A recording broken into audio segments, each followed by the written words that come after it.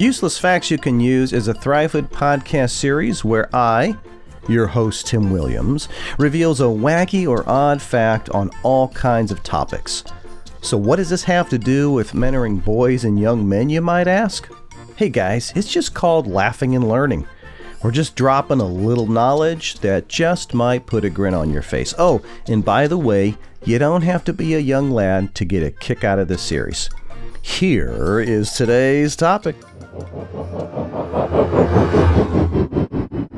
So I'm sure most people in America, probably around the world, have heard of Nostradamus, a great philosopher. He lived between 1503 and 1566, and he is credited for quite a few 20th century predictions, and a fair number of his writings really give you a chill and a pause. If you read much of what he's written and some of the things that have taken place, I don't know that I would call him a prophet. I think some people do, but at the very least, the guy, he was sort of clued in. I would have to give him some props for that.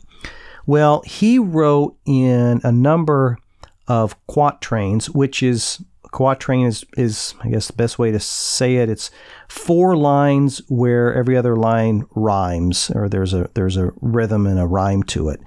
And so he wrote a number of quatrains, and in some of these quatrains, he wrote some of the following notes, and then I'll tell you who it is he's speaking of. You might actually know before I get to it, but he wrote, "A young child will be born of poor people."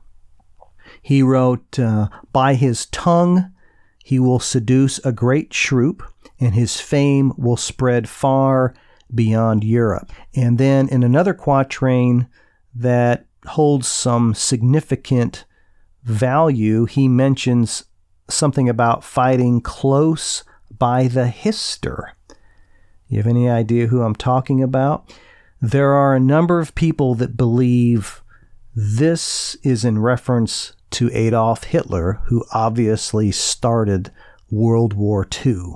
There are some other thoughts as to what hister means, but most people believe that this guy, back in the mid-1500s, predicted that Hitler, which came on the scene in the early 1900s, would spread war far and wide. Boy, was he right. Pretty wild, isn't it?